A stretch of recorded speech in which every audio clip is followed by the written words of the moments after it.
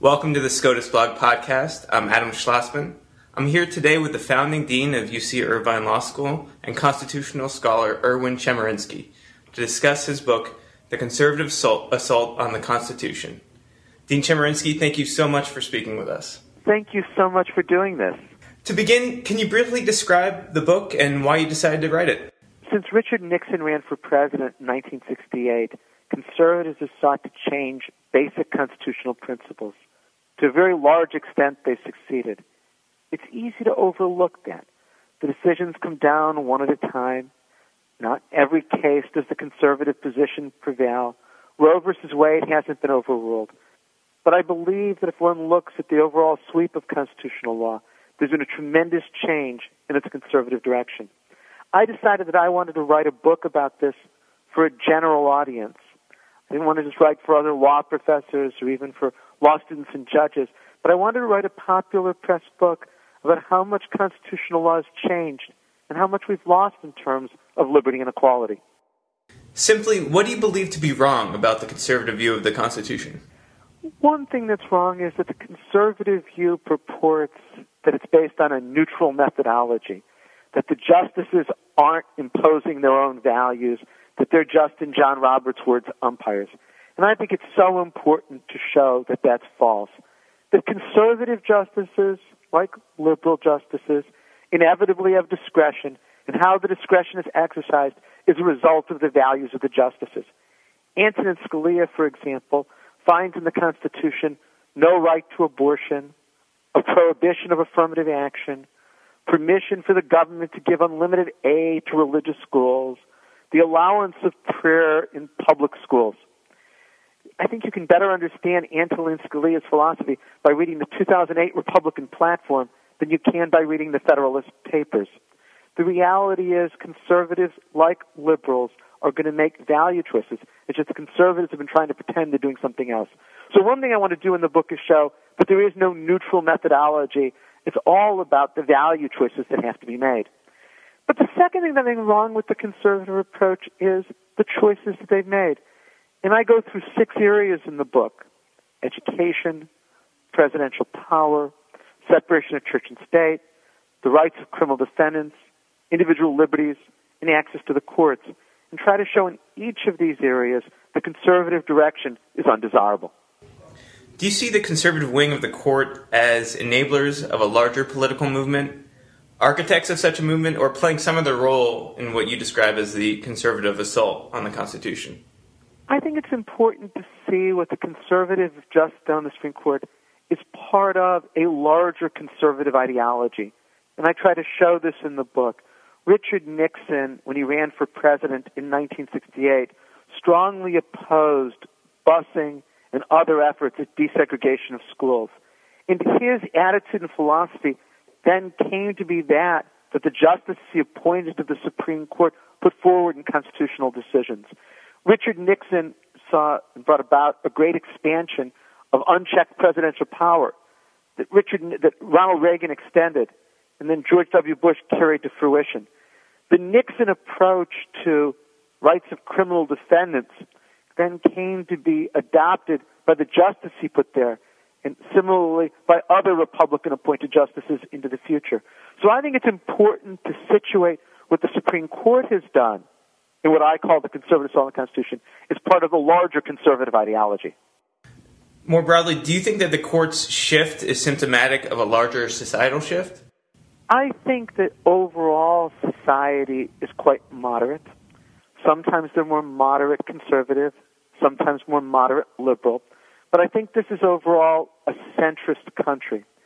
I think that the justices that Republican presidents have appointed are often significantly more conservative than the American public. So I would say here that Antonin Scalia and Clarence Thomas, more recently John Roberts and Samuel Alito, are substantially further to the right than where society is. And I think that's part of why we've had what I call the conservative assault on the Constitution. Do you see this similar rightward shift occurring in the lower courts as well? Yes, though less dramatically because of historical accidents. Between 1968 and 2009, Republicans appointed 12 justices to the Supreme Court. Democrats appointed 2 justices to the Supreme Court. And some of this is, as I said, historical accident. Jimmy Carter got no picks for the Supreme Court during his 4 years in office. Richard Nixon got 4 picks in his first 2 years of office. You don't have that same kind of imbalance when it comes to the lower federal courts. There's thus been more of an evenness in most circuits between Republicans and Democrats. It's tended to shift more back and forth than it has with regard to the United States Supreme Court. Obviously, the Bush appointees for most of the circuits were quite conservative. The Clinton, Obama were more centrist or liberal. But so what you see at the Supreme Court level isn't the same as what you see at the district court or the Court of Appeals level, just because of the number of vacancies that have been filled. Why is it that you think Presidents Clinton and Obama have chosen more centrist judges? Was that merely a political calculation about confirmability, or was it a deeper commitment to centrist constitutional understanding? I think it's a great question, and I don't have an easy answer to it. I think that, say, the George W. Bush and Ronald Reagan picks to the Supreme Court are overall significantly more conservative than the Bill Clinton, Barack Obama picks are liberal. So I think that the conservatives have picked much more from the right, and the Democrats have picked much more from the center. Now, I don't want to overstate. If you take, for example, the United States Court of Appeals for the Ninth Circuit, some of Clinton's picks are liberal, but most of Clinton's picks are moderate, and some are even conservative. But if you look at Bush's picks for the Ninth Circuit, they're almost without exception conservative. So why is that? It may be that the Republican base cares much more about judicial nominations than the Democratic base does, so that when it comes to picking judges, the Republican presidents use them much more to please the base than Democratic presidents do. It may also be something about the control of the Senate. For 6 of Bill Clinton's 8 years in office, it was a Republican-controlled Senate. That then limits what the president can do. Contrast it with George W. Bush. For 6 of his 8 years, there was a Republican Senate, which let him basically get the judges that he wanted confirmed. I also think in the Senate there's a difference. When Democrats were filibustering President Bush's nominees, the Republicans threatened the nuclear option and were able to get through 3 of Bush's most conservative picks, Brown, Pryor, and Owen, and basically end the filibuster. Republicans used the filibuster to an unprecedented extent during the first 2 years of the Obama presidency, but you didn't hear the Democrats threatening the nuclear option. I think you put all of this together, and what you have is when the Republicans are in the White House, there are much more conservative judges picked than there are liberal judges picked when the Democrats are in the White House. How has the court's shift to the right redefined the term liberal justice? And can you conceive of a time in the foreseeable future when a genuine liberal, as you understand the term, might be confirmed for the court?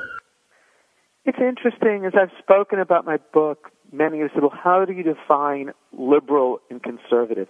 And I said, here I think all you need to do is compare the Republican and the Democratic platforms from 2008 or 2004, and you get a sense of what's liberal and conservative. I said, look at the major issues of the day. Conservatives oppose abortion rights. Liberals favor abortion rights. Conservatives oppose affirmative action. Liberals favor affirmative action. Conservatives oppose gun control and favor gun rights. Liberals favor gun control and oppose gun rights. We could go on a whole set of issues like this, and I think by grouping them together, we can come up with an operational definition of what's liberal and what's conservative. I don't think it's changed much over the last several decades. I think since Roe versus Wade, conservatives have opposed abortion and liberals have favored abortion rights. I would say for decades it's been the case that conservatives opposed affirmative action and liberals have favored affirmative action. And we can go on with the other issues in that way. So I don't think any of us really have doubts as to how we define liberal and conservative. The difference between Ruth Bader Ginsburg, say, and Antonin Scalia is the difference between liberal and conservative. What role do you think that liberal organizations like the ACLU and GLAAD have played in encouraging the development of a conservative legal revolution? I think the conservative legal revolution is a product of so many different things. I think that it's the product of a conservative ideology that has focused a great deal on constitutional issues. I think that started with Richard Nixon and increased with Ronald Reagan. I think it's the product of conservative intellectual thought, whether it's things like the Heritage Foundation or the Federalist Society. I think it's also the product of the rise of the religious right and their importance in the conservative movement. I think, therefore, when you talk about things like the ACLU or GLAAD, I think that they're incidental in the development of conservative ideology. I don't think conservative ideology would be all that much different, even if there weren't an ACLU or even if there wasn't GLAAD. What role do you think Justice Kennedy has played in the conservatives' redefinition of constitutional meaning? I think Justice Kennedy plays such a complicated role. Justice Kennedy is now the swing justice on the Supreme Court, as everyone knows. I really believe it is the Anthony Kennedy Court. I mean, he's voted more 5-4 decisions in the majority than any other justice over the last 5 years. Justice Kennedy is significantly more conservative than Justice O'Connor on a number of issues. For example, he's more conservative with regard to campaign finance, as we saw last year when Citizens United overruled McConnell. He's significantly more conservative with regard to affirmative action. Justice O'Connor had written the majority opinion in Grutter versus Bollinger, the last major case supporting affirmative action. Justice Kennedy dissented. Justice Kennedy has never voted to support any affirmative action program in his 23 years on the Supreme Court. Justice Kennedy is significantly more conservative with regard to separation of church and state, and I can go on with other examples as well. Now, there are places where Justice Kennedy has not been with the conservatives. He refused to be the fifth vote to overrule Roe versus Wade. He wrote the majority opinion in Lawrence versus Texas, for that matter, Romer versus Evans, expanding gay rights. He's been with the majority and written some key opinions with regard to the Eighth Amendment, such as its cruel and unusual punishment to impose the death penalty for crimes committed by juveniles, or to impose a life sentence without parole for non-homicide crimes committed by juveniles. So I think where Justice Kennedy is key in this so-called conservative revolution is in the areas in which he's willing to be the fifth vote, now with Roberts, Scalia, Thomas, and Alito, for a conservative result. But he's also the break in limiting how far the conservative revolution has gone because of the places where he's not willing to join the conservatives, like the ones I mentioned, overruling Roe, or death penalty cases, or gay rights. How far do you think the conservative drift is likely to go? I mean, will Justice Thomas get his way ultimately and undo such things as separation of church and state? I think it all depends on who fills which vacancies on the Supreme Court. Imagine that Kerry or Gore had replaced Rehnquist and O'Connor rather than President Bush replacing Rehnquist and O'Connor. The outcome of countless decisions in just the last 5 years would have been different. Imagine that John McCain had replaced Souter and Stevens. Well, the outcome of countless cases in the years ahead would be different. So I think it's all about when do vacancies occur and which presidents get to fill them. If, for example, Justice Ginsburg is replaced by a conservative president with a conservative justice, well, the conservative revolution is going to go a lot further. On the other hand, if, say, Justice Scalia is replaced by a Democratic president with far more liberal justice, that would then determine the outcome in countless cases before the court. As to your specific question of separation of church and state, I don't think that Justice Thomas's position that the Establishment Clause doesn't apply to state and local governments is going to get a majority any time in the foreseeable future. There's only one justice since 1947 who's taken the position that the Establishment Clause doesn't apply to state and local governments. That's Clarence Thomas. But I do think that the conservative position on the Establishment Clause in a more general way is going to prevail, and that during the Rehnquist years, Rehnquist, Scalia, Kennedy, and Thomas said that the Establishment Clause applies only if the government literally establishes a church or coerces religious participation. And I think that probably has 5 votes on the current court. How do you think Justice Roberts, Scalia, or any of the conservative justices might respond to the major themes and arguments you make in your book? I think descriptively they would agree with much of what I said, but normatively they would vehemently disagree. So I don't think they would say I mischaracterize what the Supreme Court has done with regard to education, or that I mischaracterize what the Supreme Court has done with regard to the rights of criminal defendants, or that I mischaracterize what the court has done with regard to access to the courts. I think what they would say is that these are all desirable changes, in some instances based on how the Constitution is interpreted, with regard to access to the courts, how they've interpreted the rules of civil procedure. So I think the disagreement is not over what's happened, but over whether it's good or bad. And obviously on that, we have sharply different views. A basic conservative criticism of liberal constitutionalism is that it is anti-democratic to allow unelected judges to impose their personal policy preferences on the nation. Do you feel as if there is any built-in constraint against such subjectivity in your view of the judicial role? There's so much in that question. First, there is something that is anti-majoritarian about allowing unelected judges to strike down what popular elected officials do. Often when I teach constitutional law, I've had my students for the first class read a copy of the United States Constitution and a copy of the Stalin-era Soviet Constitution. My students are always surprised to see that the Stalin-era Soviet Constitution had a far more elaborate statement of rights than the U.S. Constitution. I also have my students read a description of life in the gulags, so by Solzhenitsyn. And the question I ask is, how could it be that a country with such an elaborate statement of rights could have such abuses? The answer I want them to see is that what makes the Constitution meaningful to a large extent is that it's enforced, and we need judicial review. Now, the fact that it's anti-majoritarian doesn't make it anti-democratic, because I don't believe it's correct to define American democracy as majority rule. Majority rule is part of it, but I think our constitutional values are also part of it. Second, I don't accept the premise that judges are just imposing what your question refers to as personal preferences. I think the Constitution inevitably gives to justices and judges tremendous discretion. What does reasonable mean with regard to a search or an arrest under the Fourth Amendment? What's cruel and unusual punishment? What's equal protection require? In terms of most cases involving individual liberties or equality, what's a legitimate government interest if it's rational basis review? Or what's an important government interest if it's intermediate scrutiny? Or what's a compelling government interest if it's strict scrutiny? All of these require that the justices make choices. And inevitably, those choices are going to be influenced by the justice's own ideology. And what we ask the judges to do and the justices to do is to look at the text and to look at the framer's intent and to look at history and to look at tradition and to look at precedent and look at contemporary social needs and decide the meaning. That to me isn't the same as preferences, though it does come down to a lot depends on the ideology of the judges. Are there checks?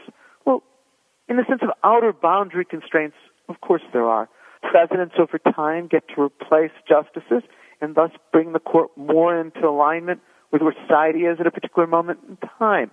There have been 4 instances in which Supreme Court decisions have been overruled by constitutional amendment. There's, at least in theory, the possibility of jurisdiction stripping and gone. Now, none of those are direct constraints on what courts can do, but I think the very nature of wanting to have judicial review is that except for outer boundary constraints, we say we're better off as a society having these unelected judges give modern meaning to our most precious values. To the extent you can, please talk about what you believe President Obama's view of the Constitution to be, and do you feel that view is reflected in his 2 choices for the Supreme Court thus far, Justice Sotomayor and Justice Kagan? I'm not sure what President Obama's view of the Constitution is. I'll give you an example. President Obama says that he believes Don't Ask, Don't Tell should be repealed, and yet when the federal district court declared it unconstitutional, even though he didn't have to, he brought an appeal. When there was a lawsuit that was brought by victims of torture, the Obama administration urged dismissal based on the state secrets doctrine. On the other hand, President Obama has expressed a commitment to checks and balances and separation of powers, quite different from that articulated by his predecessor. So I haven't seen, and probably we'd never see from a president, an overall constitutional philosophy that makes it easy to answer the question. Now, I think for both Sonia Sotomayor and Elena Kagan, confirmability was a key part of why they were chosen. Both were confirmed by the Senate without any doubt as to what was going to happen. President Obama didn't have to expend any political capital to get either of them confirmed. I think that Sonia Sotomayor will turn out to be a liberal justice, if last year is a predictor. I think it's harder to know where Elena Kagan is going to be on the ideological spectrum. But what President Obama picked was two superbly qualified women who get confirmed without a major fight. And I think that's exactly what he was looking for. Do you think that the court has granted the executive too much authority? And what do you think the liberal wing of the court could or should do? The main area in which executive powers come to the Supreme Court in the last decade is with regard to detentions and civil liberties in the context of the war on terror. Here the court's record has been mixed. In Boumediene, the Supreme Court said that Congress had acted unconstitutionally in suspending the writ of habeas corpus, and that limited executive power. On the other hand, in Hamdi, the Supreme Court said that the president can detain American citizens as enemy combatants, but they have to be given due process. Many of the things that the executive has done haven't directly been reviewed by the court. I was troubled, for example, that the Supreme Court denied review when there was a challenge to the constitutionality of the massive electronic eavesdropping of the terrorist surveillance program. I was troubled that the Supreme Court refused to review claims of individuals who had been tortured. There's a Fourth Circuit case, the Al-Masri case, where the Bush administration had a torture victim's claim dismissed by state secrets, and the Supreme Court denied review. So I wish the Supreme Court had been more active in taking some of the cases that were presented to it that involved issues of executive power. Can you please talk a bit about what you describe in your book as your, quote, vision to reclaim the Constitution? I think that if one looks at the sweep of American history, there's been tremendous progress with regard to the advancement of equality and the protection of rights. Think of how we've gone from a slave society with the abhorrent practice of slavery written into the fabric of the Constitution into one that went to segregation being approved by the law and approved by the Supreme Court, to one that slowly over time has grudgingly moved, too slowly but moved, towards racial equality. Think about gender, where we've gone from a society that began with women as chattels and property of their husbands, to one where finally in 1920 women got the right to vote, to one where we're moving towards greater gender equality. I think of the movement with regard to equality for gays and lesbians over the last decade. I can point to rights that have expanded. I think the last few decades have been a time of retrenchment. I believe that at some point historians will look back at these last few decades and see them as regressive, but see them as temporary, that we will move forward. And what I'm trying to say in the last chapter is we need to think about how we go forward.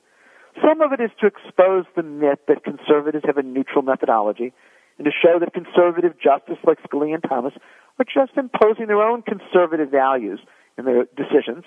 But I think also some of it is what we've got to do is develop what's a progressive vision of the Constitution and not simply be responding to the conservative approach. Finally, with this book, are you trying to reach conservatives, or do you see it more as a clarion call to liberals? I hope that the book will get a wide audience. I have no illusion that people who are conservative will agree with what I said, but I hope some of what I write about will trouble them. I certainly hope that liberals will read it and maybe be better informed as they think about and speak about the Constitution. But I also hope that there's a whole group of people in the middle who may not be familiar with some of the things that I talk about in this book, and that this book can then play a role in educating them. The book is also, in part, a memoir. Each chapter begins with the story of a case that I handled. So for one chapter, it actually starts with the story of my dad's death. And I think this is, in part, my chance to try to tell what I believe has happened in the Constitution in the last 30 years. And as I say, I hope it'll reach a wide audience. The book is The Conservative Assault on the Constitution. Thank you so much, Dean Chemerinsky, for your time. Thank you for doing this.